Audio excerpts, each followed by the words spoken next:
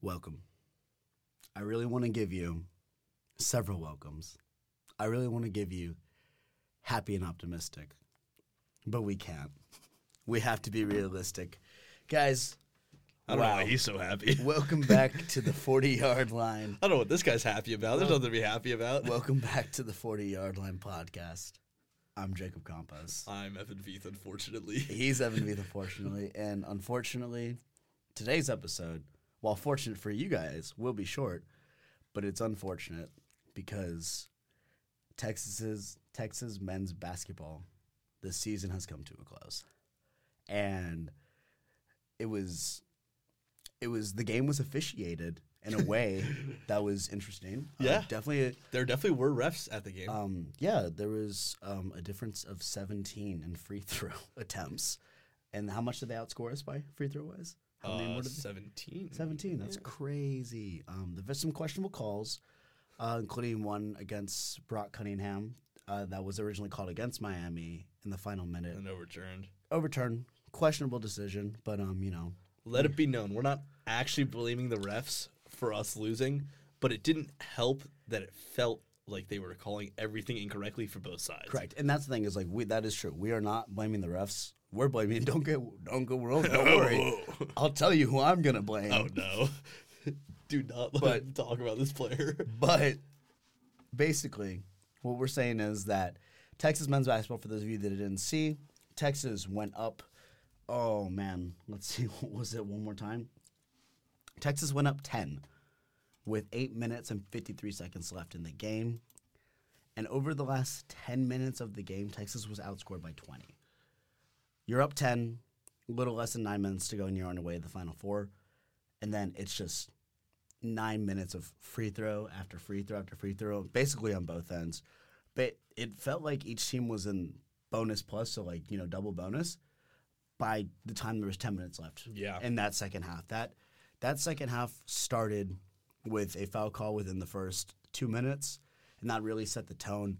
Neither team actually felt like it was able to ever get comfortable or get a rhythm because there was basically a turnover or a foul being called maybe every 3 possessions. Yeah. One back, one forth. And just neither team ever got settled. Neither team ever felt comfortable. And to be very quite honest, Miami outplayed us. In that second half. In Miami, for the first time this year, we were outcoached in the clutch. Mm-hmm. And that's us being very honest. We have yet to be outcoached in the clutch. Yeah, it's rare. It's rare for Terry to have been, he does not lose clutch games. That's been kind of the big thing that's come up from this season. He did lose to a very respectful coach though. A coach with a great it's a Hall of Famer. Jim Larinaga is a Hall of Famer. Yeah. So we lost to a worthy opponent, and they forced us to make uncomfortable shots, and they forced Texas after a pretty decent first half of 3-point shooting to having the Horns shoot 3 of 12 overall.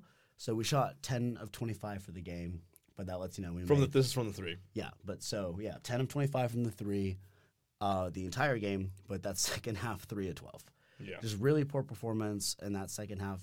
7 for 13 from 3 in the first. We were obviously the team was up 8 in the first, 45 points in the first half. They were cooking. But. Arterio scored on back-to-back possessions. Yeah, he was back-to-back and then kind of he barely plays in the second anyway, but I don't think the coaching is something I'm going to blame for this game. I don't think it's I'm going to blame our guys. But I definitely think it doesn't. The defense it's rare they're giving up almost 90 points, and that's it was. I think not having Diso out there definitely hurt, but that was a concerning lack of defense this game. And honestly, it was really just something that felt uncomfortable because in the final minute, with a little less than a minute and a half left in the game, there was one play. Carr just drives it in. 3 guys immediately collapse on him. He's got Jabari Rice in the corner, wide open. He's got Timmy Allen, who's still somehow in the game, open over in the other spot, by the block. And what does Carr do? He tries to dribble out of it. Turnovers forced. Texas has to foul.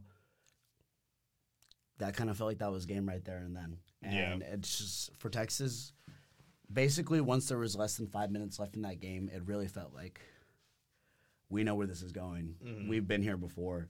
And it was a far cry from the team we saw that dominated Xavier on Friday night. It was a big, big difference. And you got to really wonder if Dylan DeSue's playing in this game, this outcome could be different. Yeah. For me, if we have Dylan DeSue, I think this could have ended differently.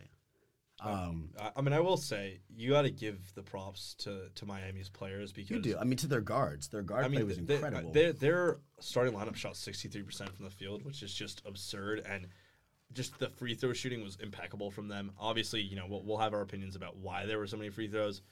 Too many in an Elite Eight game. Yeah, I don't think there was 16 fouls committed by this Texas team, but all of their starters hit all of their free throws apart from one. Miller went 7-7. 13 from 13. He had a perfect game. It was wild. Yeah, 27 points for Miller. I mean, he was just getting to the line really well. Good for him. But it did feel unfortunate that a lot of the shots just kind of went in that didn't feel like they should have went in. No. And they had some, there was that fun little circus shot that didn't get counted behind the backboard. No, but I mean, we were playing tough D. It was just, they could not miss from the mid-range. Yeah. They could not miss from the mid-range, and it was... And the three-point shooting was not a part of their game plan. 8 total shots from three the whole game. 2 of 8. Yeah. 2 of 8. No threes made in the second half, yet they outscored us, I want to say by 20 or something like that. Or 15. 15. No threes made in the second half, but they still outscored us by 50 points and a half is just... I think it was Miami. They just looked like an amazing team. They look good. That rotation of 5 is one of the most, I saw a stat today. I think it was... third most played rotation in the country.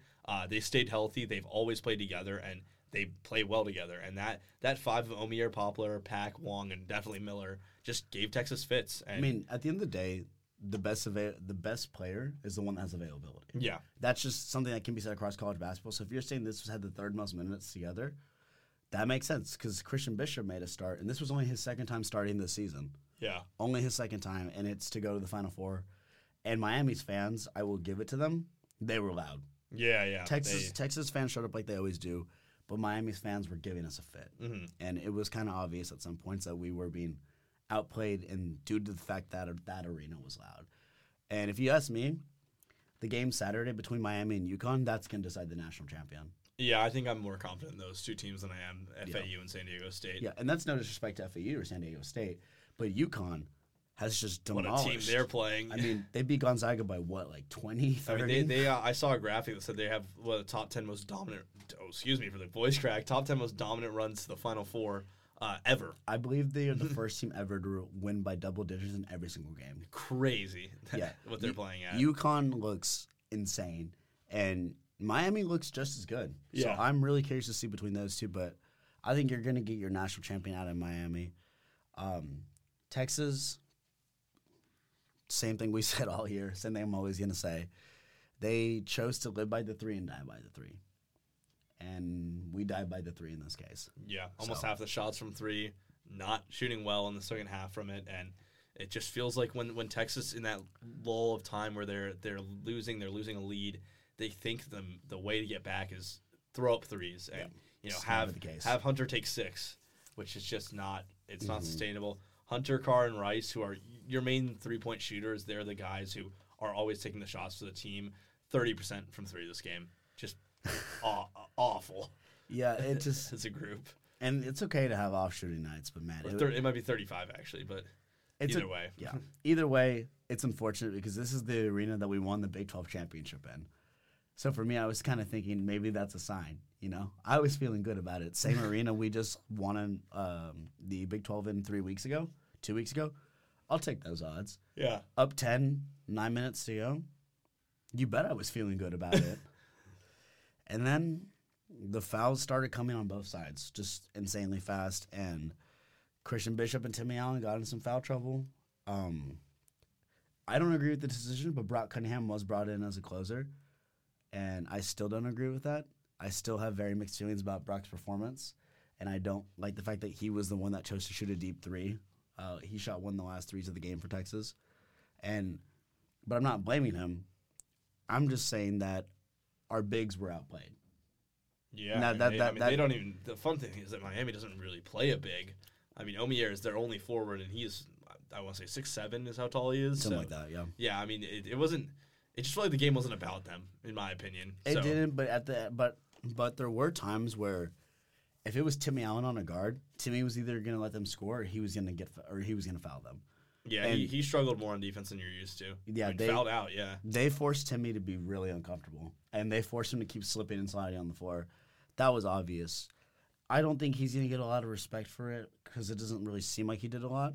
But Dylan Mitchell actually had some of the best 13 minutes I saw out there. Mm-hmm. And I'm not usually very high on Mitchell, but his energy was there. And he was forcing tap outs, and he was forcing Yes, balls. his rebounding looked it almost like night and day how he was rebounding. Mm-hmm. And he was forcing the ball, even if he wasn't going to get it, he wasn't going to let Miami get it. Yeah.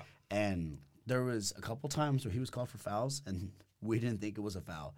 There was one where the guy thinks he literally just has a breakaway dunk, and Dylan Mitchell's head comes above the rim, basically. His jumping is crazy. His arm, it was just a swat down. You know, in the NCAA, they're always going to call the swat.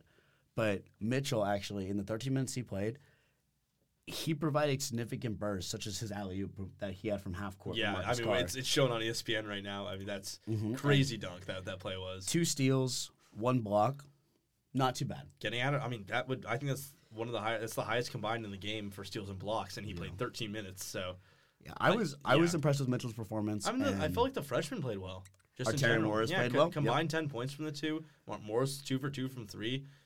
I just think it's a good sign for next year, definitely. I mean, Morris is a guy next year. Yeah, I mean, they're both going to be starting next year, so. But, you know, Evan, overall, let's talk about it. Look, beat Kansas twice in a week, beat Creighton at home, beat Gonzaga at home. Rodney Terry had 8 AP top 25 wins, beat TCU in the Big 12, beat TCU in the Big 12 championship. Just overall looking at the season, you know, what are some of the more memorable games? What stands out to you? And what's your overall report card for the year? For me, the Gonzaga game was definitely memorable because it felt like this is where, you know, that's where we lost last year, and it felt like, okay, we know where we are at. But then when they come in, third game of the season, this is obviously back when Beard was there, dropping 93 points on one of the better teams, the number 2 team in the nation. Yeah. That felt really good, beating Creighton obviously right after that, and it felt like we were a top 2 team in the nation. The Illinois game humbled us a little bit. I'd say as for specifically my favorite games, the Kansas game, the very last home game of the season, was one of my favorite sports games I've ever been to. It was a banger. Just a great game. We were both there together, and that one was just so fun to watch, and the team just looked really happy. They looked like they were clicking. It was just a great performance from everyone around, and I felt like I just really enjoyed the energy that was brought to the stadium. And that's where I felt like, you know what, the Moody Center was worth it. That's where I was like, wow, this was a great investment because the fans were there. Yep. The team was loving it. I also love that Tech game that we won at home, only by 2 points, but it felt good to beat Tech, obviously. Mm-hmm. That's a good one. Of the tournament games, I think my favorite was the Xavier game. That game was just fun to watch for me. I really liked how the team played. Okay. And yeah, I think that's just the one that stood out to me. And then overall report card, if it's anything but an A, you're lying. I mean, it's just even if Ronnie Terry didn't exist and Chris Beard was coaching this team, it would be an A season. Elite 8, winning the Big 12, the first time for both of those in a while. Yep. Best looking team they've had pretty much since 2008 was it? Yeah. 2008. If you don't say it's an A, you're lying. So it's I don't care if they didn't finish, if they're not going to finish top 5, but this was amazing season and they deserve all the great report card grades they can get. 4.0 students. I agree. For me, I'm going to talk about this one game. It was our game after we got obliterated by K-State 103-116 at the Moody Center. The one game we lost that year, and we went into Stillwater. Oklahoma, really hostile environment, and grind out a 56-46 win. And that game was basically all knotted up until there was about 6 minutes left in the game. Then Texas just outperformed them in the final 5 minutes. And that's kind of when I thought, this team has potential. This team has hope. Then they go, and they beat TCU, and then they beat Tech. And that's when I started to feel good about the team. Of course, there was a couple of losses here and there after that. But for me, that Oklahoma State game really stands out. I think the response to the loss in Knoxville, Tennessee on January 28th to bounce back and go ahead and beat Baylor, who was 11 at the time in the nation, 76-71. That was a good game. 2 days later, that one stands out. And for me, my favorite tournament game, I got to go with the Penn State game. Yeah. That definitely was the most, butt-clenching win. That Penn State game was wild. Yeah. That was crazy. Taking away everything, and obviously we'll transition to the big news regarding Texas men's basketball in a moment. But, I mean, I would even say that the game against Rice was one of the more significant games of the year, too. Yeah. Oh, bouncing back with Rodney there. You know, you wake up, I woke up, you know, checked my phone. Something we don't have a head coach. 9:30, 9:45 in the morning, Chris Beard arrest. I was like, whoa, that's something. Why do I recognize that name? Who is this guy? Jump on Twitter, immediately start reading everything, and I was like, okay, cool. Spend the entire day, you know, I was out with someone, and like we were out and about, but I was just reading the affidavit. I was reading the police reports. Couldn't stop checking my phone. And I was like, let's see what happens. And we went to overtime against Rice, pulled it out, and it was a day where there was so much uncertainty and unknown things happening with the university, with the school, with Chris Beard. I had no idea who Rodney Terry was. And that one for me stands out a lot too. That was really cool. And to be where we're at, we're going to be excited to talk about it in a moment. Mm-hmm. But despite, you know, the loss of Chris Beard, the fact that this team never once wavered, that this team never lost their confidence, that this team stayed together. For those of you who have not seen, you should look at Dylan Dessou and Sir Jabari Rice post-game interviews after the loss. They said that's the hardest thing is, yeah, it sucks to lose, but to lose like this team and what we had. Yeah. And, you know, Texas' big theme this year, big theme at the Moody Center was culture. And I think that's what Texas has. Mm-hmm. I think culture has been established. And so for me, it's an A season. Yeah, definitely. It was, don't get me wrong, I really wish we were playing in Houston this weekend. Oh, yeah. I really do. Help my wallet, because we were planning on going. We were going to spend $500, yeah. I wish we were going, but no regrets for how it ended. So definitely happy A&M lost in the first round. And, yeah, you know, that was good. Win, lose, or tie. Or until I die. Oh, of course. And I love what you said, because this, from what we've heard about, I think Timmy Allen also noted on it, but it just seems like this team was so tight and so well put together. And Terry really, though obviously this was Chris Beard's built team, he was special to these players, and they really do love him and appreciate what he did for them.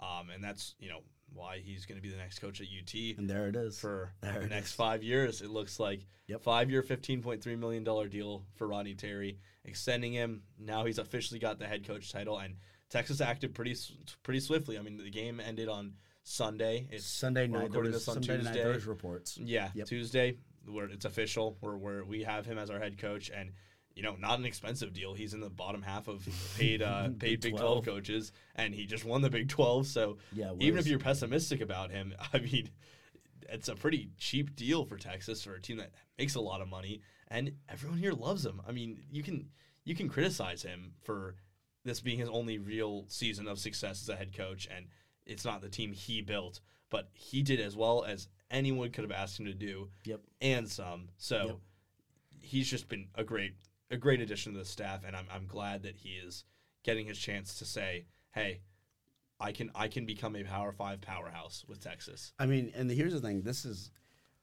I want to check on the numbers on this. I'm going to find the numbers while Evan talks about something in a second. But I want to say he's now been to as many Final Fours since 2010 as the guy he used to serve under Rick Barnes. Or Elite Eights, Elite Eights, yeah. Yeah, Elite Eights. He has served under Rick Barnes, who, you know, he was there with TJ Ford. Well, he's their best basketball coach ever, at least. Not Shaka Smart? No. I was kidding. But I'm ecstatic about it.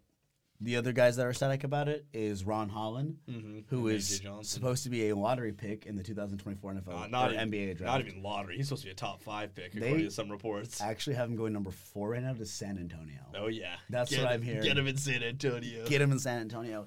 And, of course, the guard as well. A.J. Johnson. Our 2 signings for the class of 2023. They stuck with Rodney. They said, now that Rodney's here, you know, we can fully embrace ourselves. And to hear that's awesome. Oh, you love that. So it makes you really think next year that starting 5 could be Arterio Morris, Tyrese Hunter, Ron Holland. Maybe we can hope. Probably Dylan Mitchell. We can hope, though. There's a chance that Dessou might come back. Yeah. I mean, Dessou or a transfer portal at center, but I think we know that the 2 freshmen from this year, Hunter and Holland, will be our starting lineup. Yeah. That seems like Or you mean next year's freshman and this year's like starting guard? Well, yeah, the freshman from this year. Yeah. Those will be the guys that you're going to see as our main core four. Again, kind of running a core four team, and then Terry's going to be very, very active in the transfer portal. It's a team that's losing a lot of key contributors. A lot of defense. We're losing a lot of defense. A lot of defense. 3 of our 4 main scorers are all gone. I'm confident that Morris and Holland and Mitchell can make up some scoring, but and I think we're going to transition a little bit into this, but the transfer portal will be very important for this team. Yeah, I mean, this team is saying goodbye to Marcus Carr. Yep. Timmy Allen. Serge Jabari Rice. Our best 2 passers and scorers right there. Jabari Rice, our best shooter. Bishop as well, correct? Christian Bishop, our backup center. Yep. Yeah. It's a lot of, and that's, more importantly, that's a lot of experience. Mm-hmm. That's a lot of games all these guys have, because all these guys are either, seniors or graduates. That's a lot of experience we're losing. And it's got to be, I really hope we get Dessou back, because I'm going to need a lot from next year from Dylan Dessou. Well, at least what we can say is Tyrese that Hunter. If Dessou comes back, Hunter, Dessou, and Cunningham are full-on veterans of the NCAA tournament. Yeah. Hunter's been with 2 different teams, gone past gone through 2 games with at least 2, and he knows what he's doing in the tournament. He's played in the Big 12 tournament twice. He knows what he's doing. Cunningham obviously has been around for a while. This is his first real big tournament, but he'll be back. He'll be on the bench again. And Dessou, we saw what he did in this tournament. Mm-hmm. I think that's why you'd be hungry to get more and become a star on this team. Mm-hmm. And before we talk about the transfer portal, we also have mentioned a guy. We haven't even talked about the guy that redshirted this year. Well, I was actually about to transition to our perfect. So, there's also what I want to add is that there are some about 3 to 4 names that you are kind of looking out for on the bench. Obviously, AJ Johnson probably not going to start over Morris and Hunter. It just wouldn't make sense. Yeah. Then there's Alex Emenekwe, I want to say. I think you got it. Who played a little bit at the start of the year, if people remember that. But he was definitely our 10th guy and very quickly got cut out of the rotation. Mm-hmm. Athletic guy and had some good recruiting numbers. Just didn't really get a chance this year, which he was not ready. If you're so deep in the bench. But he's strong and looked to be a very good defender. So that could just be something very good off the bench. Rowan Brumbaugh, who you were alluding to, redshirted instantly this year. Top 100 prospect, a point guard. It's kind of hard to see where he fits in this team because Hunter, Morris, and Johnson are there.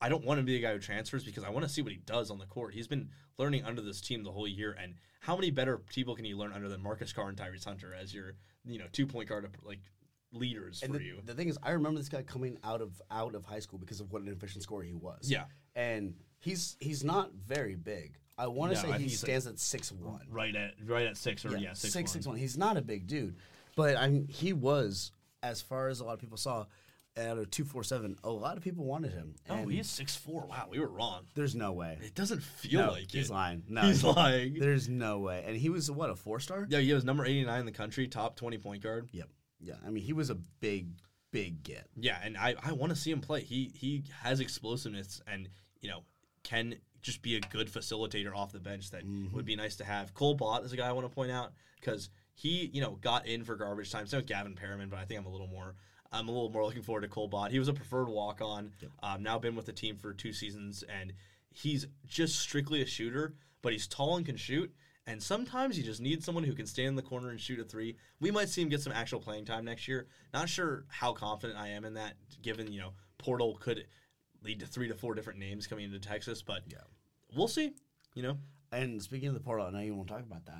Who you got? Who's your eyes on in the portal this year? Well, the number one guy who I think everyone who's on Twitter with Texas right now is looking at is Khalil Ware from Oregon, who is a really, really highly ranked prospect from that same class as Brumbaugh, last year's class. And he came in, number 7 prospect overall, 7-footer, the tallest guy in the top 10 to Oregon. And we thought this guy was going to become, Pac-12 newcomer of the year, really big player for the team. And just didn't really get the playing time. I don't think they really loved his fit at Oregon, and that's something, against him, but he definitely didn't see the playing time he probably deserved, and this guy's a 7-footer with actual handling to him and gets rebounds, can defend the paint. Stands at only 210. Yeah. Kind of skinny. He's a little skinny. He's been very adamant about pointing out the random weights of players in the portal. It's just something that I know. It's just something that points out to me because I worry about getting big body in the paint, but also I haven't seen enough of him to play, and he hasn't played enough for me to make an opinion. So I'm going to stop talking. You can have your opinions on the player. No, don't get me wrong. I want him. I hope Terry's got him on the phone as soon as he hung up today or as soon as he finished his press conference. Yeah. I really think that, I mean, what is he ranked? Is he the number one ranked prospect? I think in the portal? on 24/7 they have him as number one for the prospects. But either way, this team doesn't have size. They don't usually get size on the scale of 7 feet tall. Dessou was, I think, 6'9", Bishop 6'7". They're not the kind of guys who are really menacing defenders of the paint. Mm-mm. And so, Dessou came out 220 when he came into the league. And I feel like though he's skinny, he was a presence in the paint for enemy teams, and they did not want to shoot on him. He felt like a thick body that could go against anybody. Yeah, but he was lanky for sure. Oh, definitely. So I think that's fine with Ware. He's definitely the guy that Texas has been linked to, Texas should go after, because center could either be our biggest need by far, where we need 2 guys from the portal, or we just need 1 to come off the bench. Maybe Ware doesn't want that, and maybe that's why he's transferring from Oregon. But Dessou Ware as a big front court could be really deadly, especially if Ware obviously progresses into the top 10 pick. We think he'd be similar to Dylan Mitchell. I mean, if Ware comes, I almost feel like there's a chance Mitchell gets booted from the starting rotation. I could realistically see that happening if Dessou returns as well. Yeah, that's fair. Because I see nowhere in which Ron Holland doesn't start for us next year. Yeah, I agree with that. So, I mean, it could. I do feel like they would trust the guy who's been on the team for the year and was also a better recruit than we have seen Terry's Ware. Minutes though. Yeah, we have seen Terry's minutes. But give Terry Mitchell a full offseason together. I think we're gonna see them, gel a little bit. I don't think we're not trying to say they don't like each other. It's just I think it's a duo that. Mitchell got more minutes with Beard and less with Terry. That's just something you can obviously stay. Right. And he was definitely taken out of the game plan. But Mitchell has some very obvious things he needs to work on in his game. Shooting. He doesn't need to be a 3-point shooter. He just needs to like develop his own shot. Yeah. Anything outside of a dunk or a layup, basically. I mean, if he learns how to be a shot creator. Yeah, get into the post, make your own shot from that, be able to square up and get Timmy Allen range. That is all we need. And then you're the most athletic guy on the court, can block any shot that's thrown out, going to be a very plus defender. We're completely happy with that. I know it's not a popular shot, but if you find a big guy that knows how to shoot the fadeaway or a turnaround jumper. How did LeBron break the record? The fadeaway. The fadeaway. There's nothing. I mean, what did Dirk Nowitzki make his career off of? Fadeaway. Timmy D shot the fadeaway as well. Not as obviously as good as Dirk, but he and KG as well. I mean, for me, if you can find a big guy that can just back somebody down and then create that space and create your own shot just simply by dribbling and using your body, Dylan Mitchell's value increases not only for Texas but for his NBA draft value. Stock, yeah. Because his draft stock did take a hit this year. Yeah, and I don't think he will be the lottery pick that he wanted to be at the end of the day, but unless he really goes crazy next year. But he's working hard to try to get into the first round again, which is something that it should be a motivator for him this offseason. So, let him get paid. Another guy who I have down, a guy who we've seen a little bit in Big 12 play, not much. Kind of the opposite of Ware. Another center, another big guy, 7-footer. This guy brings a little bit more body to it, as JC liked to point out. Fardaz Aimaq. Big body, bro. Keldon Johnson. Yeah. I'm a big believer in the big body. Fardaz Aimaq, who is a 7-footer who played at Texas Tech this year. He started the season injured and then kind of took a leave of absence with the whole Mark Adams controversy. Very quickly transferred out. Tech obviously wasn't the fit for him, but he played at Utah Valley State, I believe it was. Yes. And he was a insane player for that mid-major. He was shooting 40% from 3, not the highest sample size, but he was a legit shooter for them and was grabbing 14 boards a game, 19 points. Even with Tech, he's had 8 rebounds a game and 11 points. He looks like Tech's best or second best player. He still shot 44% at Tech as well. Yeah. He looks like Tech's best player or second best player out there. I would be very, very happy to get him. Definitely a veteran, but not quite a veteran in a tournament. But at least, an older guy who can come in and just get boards for you. And he's worst coming case. as a graduate transfer? I think he would have just as a senior. Just as a senior. Because he would have a 2020 COVID year. Gotcha. Gotta love those COVID year extensions. So he's definitely a guy I would have my radar on. Can do a few different things, and I think that could be nice just to pair with Dessou. Again, if he's all right with coming off the bench, that's a lot of the problem with if Dessou comes back. Will these guys be all right coming off the bench? I mean, at the end of the day, if Dessou comes back, we need someone that's comfortable, because Dessou was getting back to the guy from Vanderbilt. Mm-hmm. He was getting back to that form before injuries kind of took over. But You know, I'm just going to mention that with Dessut, too. Injuries have hampered his career a little bit. Oh, yeah. And it's something to be worthy of concern. So. He's had quite a few minor things that's built up. Mm-hmm. But it's been a lot. And it's been a lot over this in, 3 years. So it's almost worth noting that my top priority right now is a 4 and a 5. Yeah. No guards. No, man. I don't really think we need anyone. Well, I don't think we need a 4. Mitchell, Holland, Cunningham. Yeah. Even Anamekwe? Yeah, that's true, I guess. Well, I would like to. Yeah. I think what they definitely, if you took the exact lineup they have right now, even scratching Dessut even, this team needs shooting no matter what. And that's what they got in Serge Rice in the portal last year. We got lucky, though. We didn't expect that. We didn't expect him to be so good. Yeah. There needs to be 1, and I would hope 2, true sharpshooters that come into this team. And just, if they need to sit in the corner or sit in the wing the whole game, shoot the ball, and then run back on defense, and then shoot the ball again, fine by me. They don't need to do what Rice did. If we can get a guy that can consistently shoot 40% from the 3, I don't care. I don't care what else he does. Yeah. Yeah, I don't care. I don't care if he is Michael Porter Jr. I don't care if he's Michael Porter Jr. and has 1 assist a game. What a shout out. Yeah, because that's all he does. We love Michael Porter Jr. on the podcast. We actually do. I actually love Michael Porter Jr.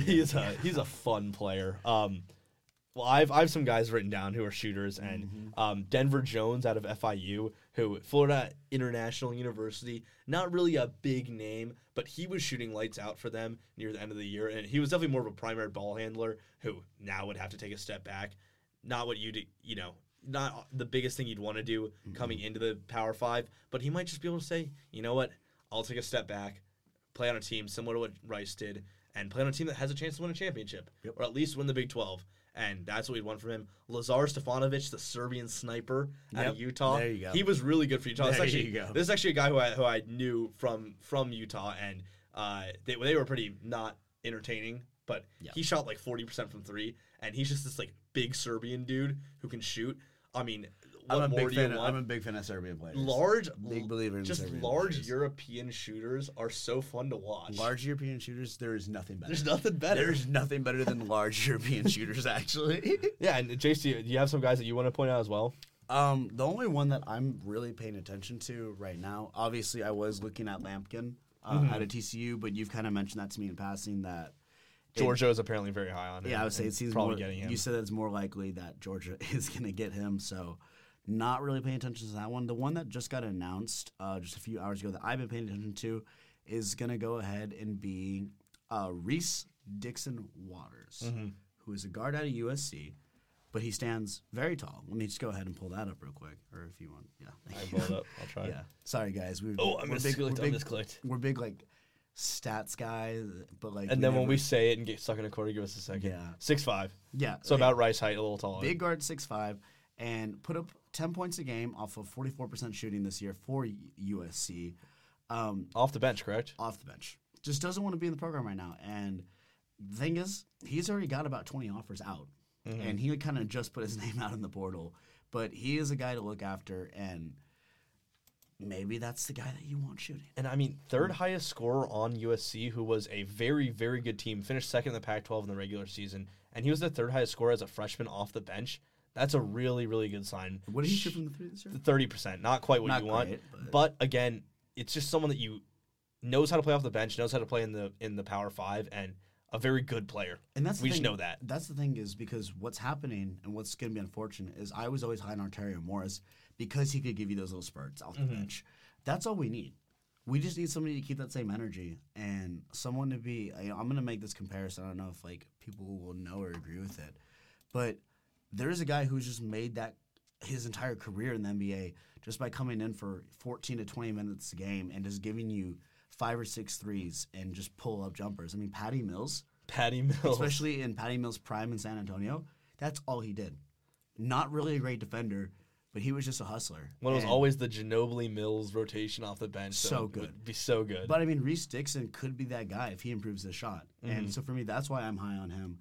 That's why I think Texas has a good shot at him, and I think Terry's going to go after him. Yeah, and I think Terry's going to be someone that will go after a lot of people.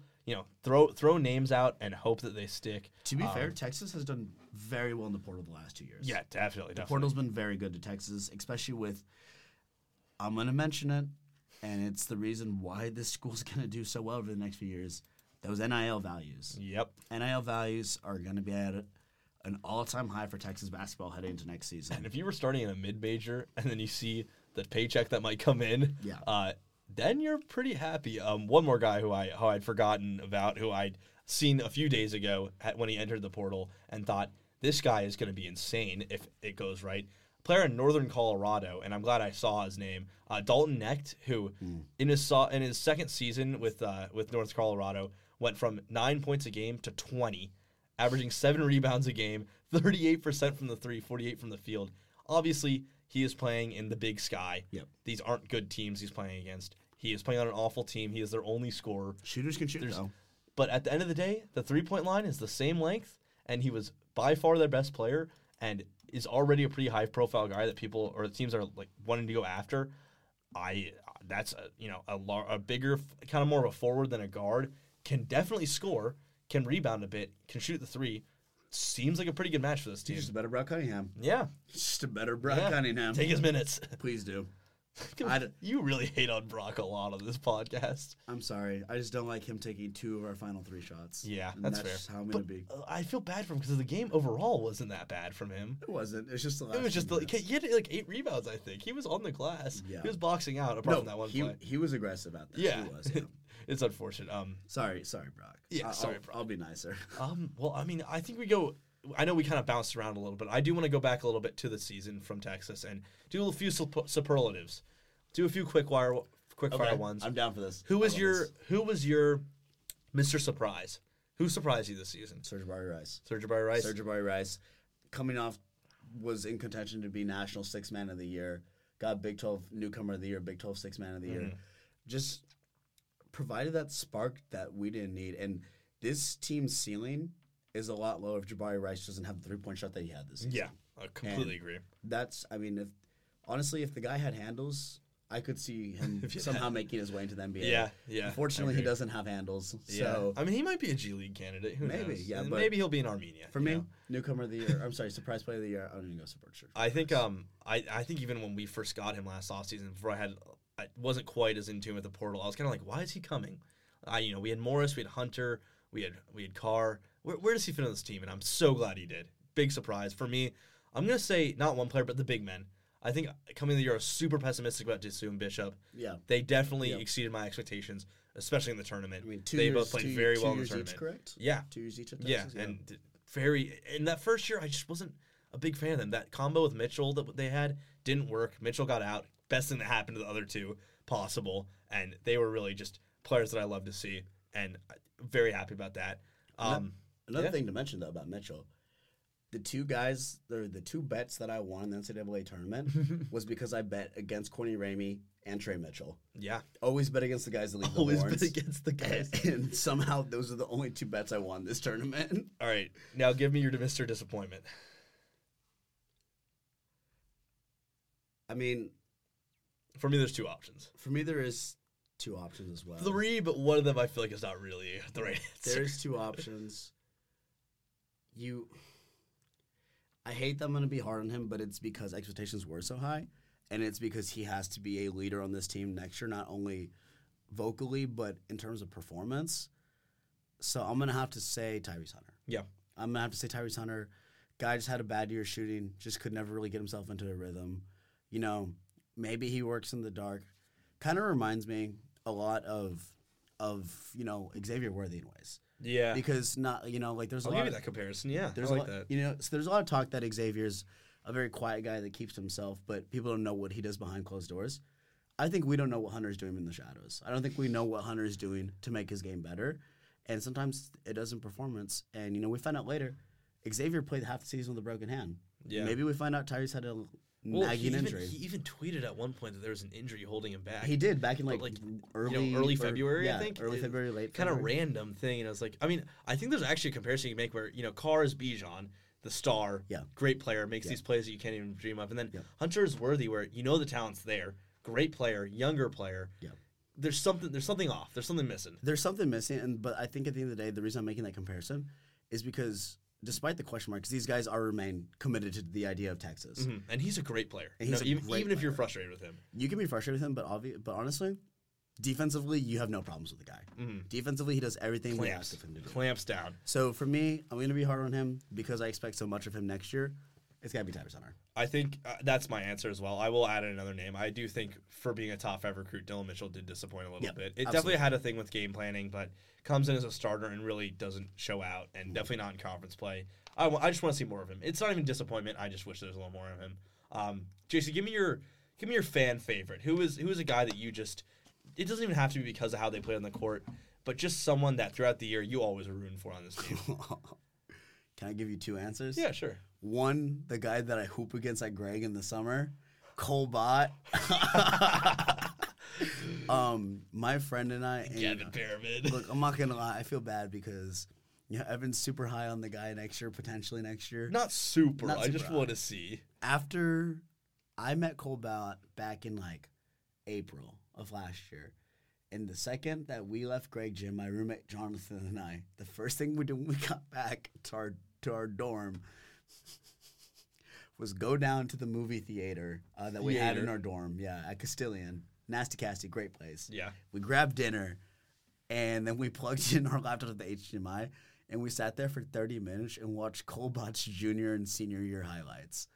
And we just somehow became the biggest Cole Bott supporters. Whenever I see him on Instagram, I always make sure to give it an extra 2 double tap. My roommate sends it to me. I send it back to him.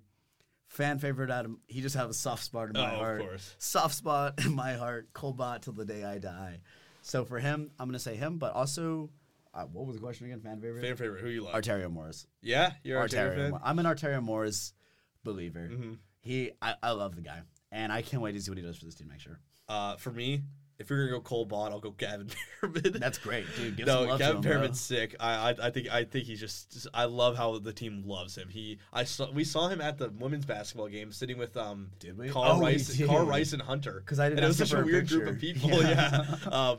Yeah. But my actual answer, I think I'm gonna go. I think it's Timmy Allen. Oh, he's God. just. I thought you were gonna say No. Brock I like Brock as much, probably definitely more than you do, but you just hate him for no reason. Either way, Timmy, such a good guy, loves to pump up the crowd. Great guy. Seems just to have a great connection, loves Texas, and he's just such a fun person, and you can't dislike Timmy Allen, I think. Also, a thing to mention about Timmy Allen, for those of you that don't know, is his mom did pass away due to cancer, and he is actually graduating from the University of Texas on his mom's birthday.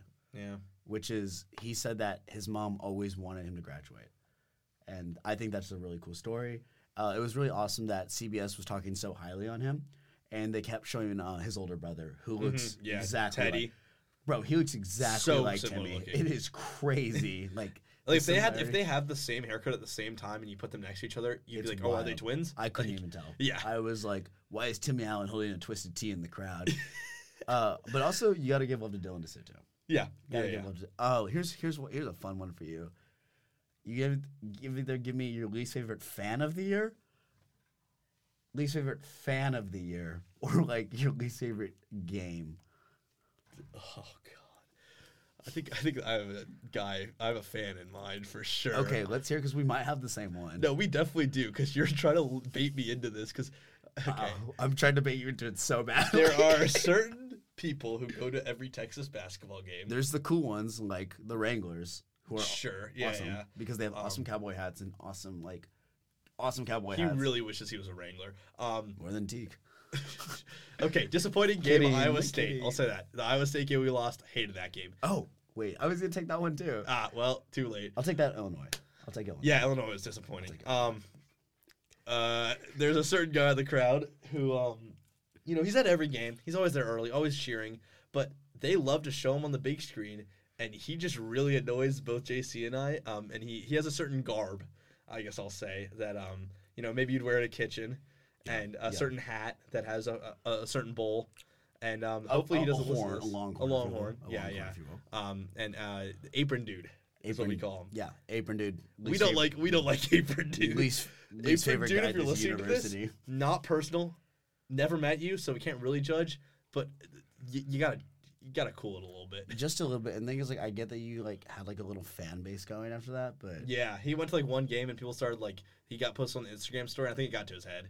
Yeah, I would say him or Raul Rodriguez.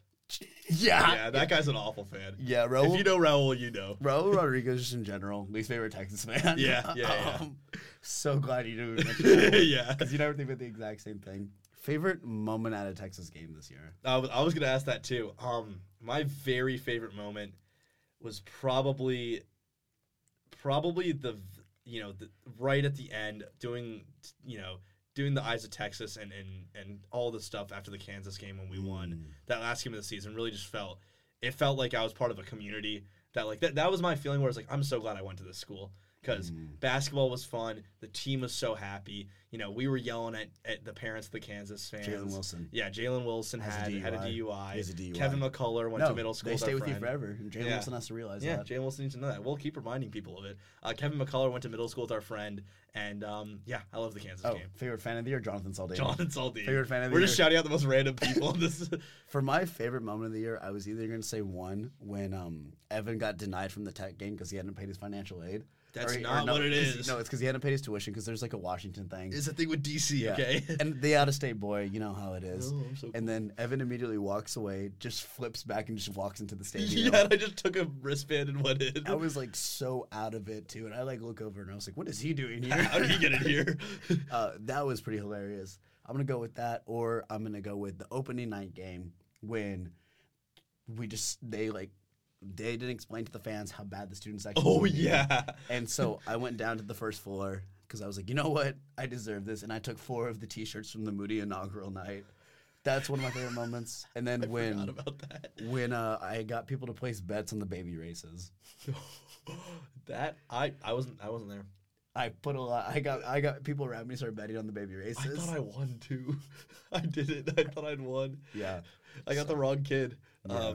Yeah. That game, that Kansas game where we got the whole student section just start we became friends with the whole section we were in. A good except for the people to the right of us. Yeah, the people to the right of us hated us. But the 8 people of proximity, they got 3 guys behind us. They thought we were so funny. 3 guys behind us, 3 girls to our side, 5 guys in front of us. That game, there was a part where Evan was heckling a certain person, and it was the center for Kansas who just everyone transferred. around it thought it was hilarious. Yeah. They were like, this guy's funny. Yeah. It's because I am and pretty charismatic and pretty hilarious. He is pretty charismatic and hilarious. I also want to give a shout out to, no idea who these people are, but last year we were at the Baylor game, me and my friends. I wasn't with you for this game, and we were very close, third row. Care. And when we were playing against, you're going to care, Jeremy Sohan of Baylor. We were playing against him. This is when his hair was dyed a little oddly. And these girls in front of us just kept going, "You suck, Frank Ocean." I thought it was the funniest thing. Funny. They just kept spewing at him and then Michael Mayer, who's now in Illinois, who had that awful haircut, still does. Yep. And they're like, "You're ugly, you redneck." And that was it. That's awesome. It's so funny. Jeremy Sokan, I love you. Yeah, he's a great NBA player. I was so mad when you were drafted to San Antonio. He's doing so well for you guys. You're like the newcomer of the year in the NBA. He's like the only good player in your team. He's like a top 4 NBA player. He's like the only player just in general. No, like rookie. But he's like the only rookie right now with that meets a certain assist, rebound, and points threshold. Oh, so we're picking out stats. The Thaddeus. Are we gonna bring up the Thaddeus Young stat? Yeah, I will bring it up. Oh, start talking. I'm bringing up the stat. No, I'm not. Okay. We're bringing up the Thaddeus Young stat. There's a stat that for some reason the NBA, way back in 2014, I think, chose to bring up this stat comparing him this to is on Fox, Indiana Magic Pacers. Johnson. These are players with 800 games that average 13.5 points, 5.9 rebounds. Wait, this is the best one. 1.4 steals, 49% field goal, and just to make sure, 30% threes. The company: Magic Johnson, Larry Bird, Michael Jordan, LeBron James, Thad Young. What a stat. I can't believe it. Yeah. Guys, what a time. What a time. What a weird episode. This is honestly a pretty good episode. No, it's been fun. Are we doing a last block? I want to. What, do we have an idea for what we're doing for our last block? We'll do 5. Okay. We'll do a draft of 5. All right? You explaining it to them? I'm going to explain this one, guys. Will we ever have a short episode? No. Will you guys keep listening? We're going to go to an hour? Yes, you will. Because we're awesome and we're funny. And I applied to some internship. So unless I don't get that, then you will be getting this content. Maybe you'll be getting bi-weekly NBA Finals episodes where maybe we can be like Kendrick Perkins and Stephen A. Smith and just yell at each other back and forth. As well, would like to mention Sacramento Kings actually have a shot now at getting the number 2 seed. So cool. The number 2 seed in the Western Conference. I just think that's awesome. Light the beam, baby. Light the beam. Light the beam up. But for me, guys, our little last-minute draft today is just something that Evan and I were talking about yesterday. And it's just like the worst things that happen to your body. Mm-hmm. And, it's like, and when we say that, we don't mean like, like breaking your leg or like falling. We mean like when you get the chills out of nowhere, or when you're taking a nap and you wake up and you have like that gross taste in your mouth. And stop spilling the bell out. But like, you know what I mean? Yeah. So I think we're going to do a draft. So we're going to do a draft. Those weird, annoying feelings. Yes, that's the word. You want to go first? I feel like it's your idea. You should go first. Sure. For mine, I'm going to take when you're like falling asleep and it's like a Sunday night and you need to fall asleep, but then like you're about to go right into it and you have that sensation that you're falling. And then like you're like and you're like and you wake up, your eyes pop open, you're wide awake, and that's one of the worst feelings in the world because you're so close to sleeping. So for me, that's that one. Number 1 pick. That's my number 1 pick. Stubbing your toe. Okay. Really? Yes. That's not that good of a pick. What? Name one thing worse than stubbing your toe. I guess that's not really like an awkward thing, though. It is. You only stub your toe like doing awkward, like it's an awkward thing to get your toe stubbed. Like how often do you stub your toe? Every time I play Rattling Bog. Okay. Does it feel good? No. Exactly. It doesn't. All right. Number 3, I'm going to say getting a splinter. Oh, that's good. I'm going to say getting a splinter because that's a weird one. I don't own tweezers, guys. What am I, from the 50s? What are we, losers? I used to get in trouble because, like, as, like, a kid, 17, I used to, like, bite the splinter out. Ew. I would just, like, munch. That's so you. I've done it twice before. Mm-hmm. And, it bleeds a lot, but it's pretty cool. Yeah, it's cool. Yeah, I like that. Oh, shout out to a guy who got a splinter one time. Our good friend, Jonathan Saldine. This one time we shouted about twice. he and I were out and about on the town. And he goes, JC, I want to remember this night forever. Pulls out his pocket knife, starts carving our name in the table because it's like a wooden table. Everyone's done it. Starts just like JS plus JC. Boom, knife slips, cuts his hand, and he gets a huge splinter in his hand. Proceeds to complain about it for the next 6 hours. That was hilarious. That's hilarious. That's so Jonathan. It's so Jonathan. So for me, splinter. My next pick. This is definitely a white person thing. Sunburn plus the peeling after. That is a white person thing. But the peeling feeling is I've never peeled. Disgusting. I hate that. I got sunburnt fairly recently. You got eczema? No. That's just a Vine reference. Yeah, I got it. Fresh avocado. Sorry, I'm so sorry for ever hearing that. Shut up. Waiting outside for the Bass to that Kansas game, I got sunburnt, and it was only on my like right neck, and it was just gross. And I was like, oh, that sucks. Didn't like that. That's my number terrible. 2 pick. That's a good one. My number 3, I'm going to say when you're sick and you get really hot and you get like... So you put the blanket on and then you get like really sweaty and you take the blanket off and then you're freezing cold. Yeah, I like and that. And then like you don't want to get up to shower because you're so sick and you're just like drenched in your own sweat and you got like the head clouds and like your like ears are clogged. Clogged ears is a big one for me. Clogged ears really bothers me. That's bad. I hate. Oh, you don't even know the end of it for me because I got the sensitive ears. So whenever I fly, my ears start popping. And like tinnitus or what? Something, sure. Yeah. Whatever. Cool. Yeah, for me it's like that. It's like that the concept of being that sick. I've only had that happen like once in the last year though. So. Okay. Yeah. It's been a while since I've been, knock on wood, pretty sick. But I'm just sick. I'm just in general rad. I think can we use social situations or is this really just like I like that. I'm gonna say when you say something and you're in a group of friends and like no one says anything and then someone says the same thing, everyone laughs. Yeah, that might be the most deflating feeling in the world. It's pretty deflating. Like that or like, being the guy who makes the awkward silence happen, possibly bottom 3 moments of your life. It's there. It's up there. I'm not gonna lie though. I'm the guy that hoodwinks. Yeah, I know you are. That's why I brought it up. You do it all the time. But you know, it's because the problem is because I'm the only one that finds it funny. So I repeat it back. I'm like, oh, that's funny. That's funny. I say the thing, and then because I have a very large voice, and personality. Speaking of my large voice, did I tell you?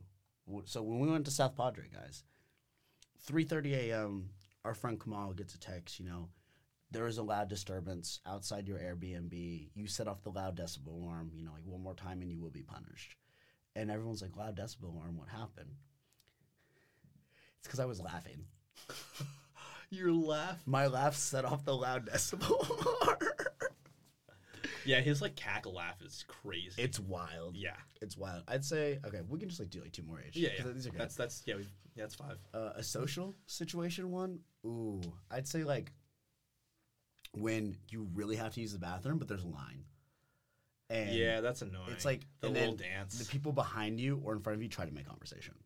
Oh, that's that. Okay, you definitely won me over with that part. It's because it's the idea of like I'm supposed to make conversation with you, but I really got to tinkle.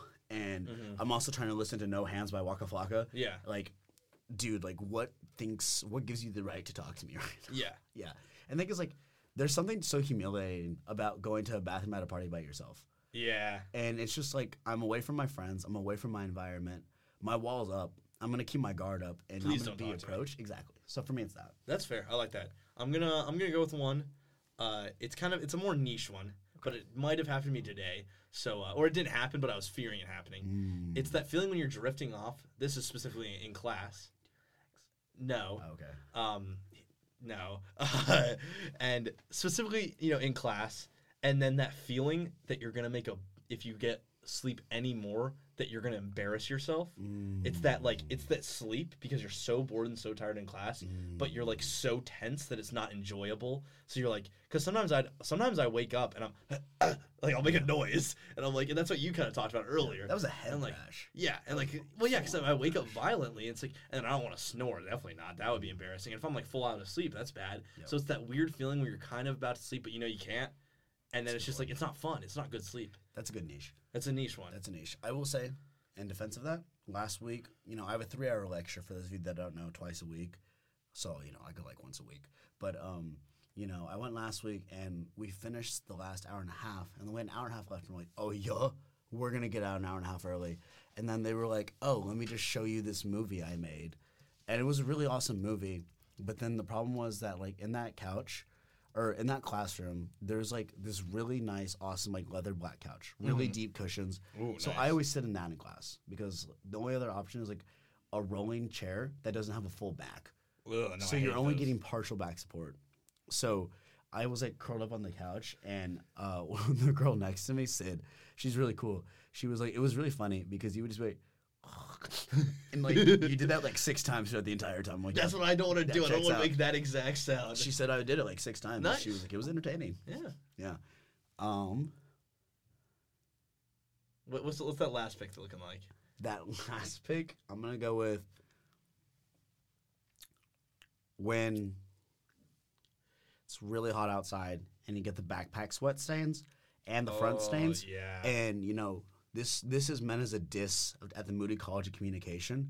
They keep all of their classrooms on the 3rd floor so GD hot. Yeah.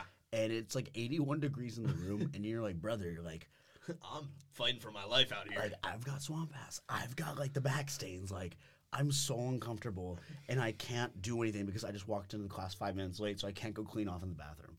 Yep. For me, it's that one. That's definitely not fun. Yeah. I'll give you that. Yeah. I'm kind of struggling with the last one.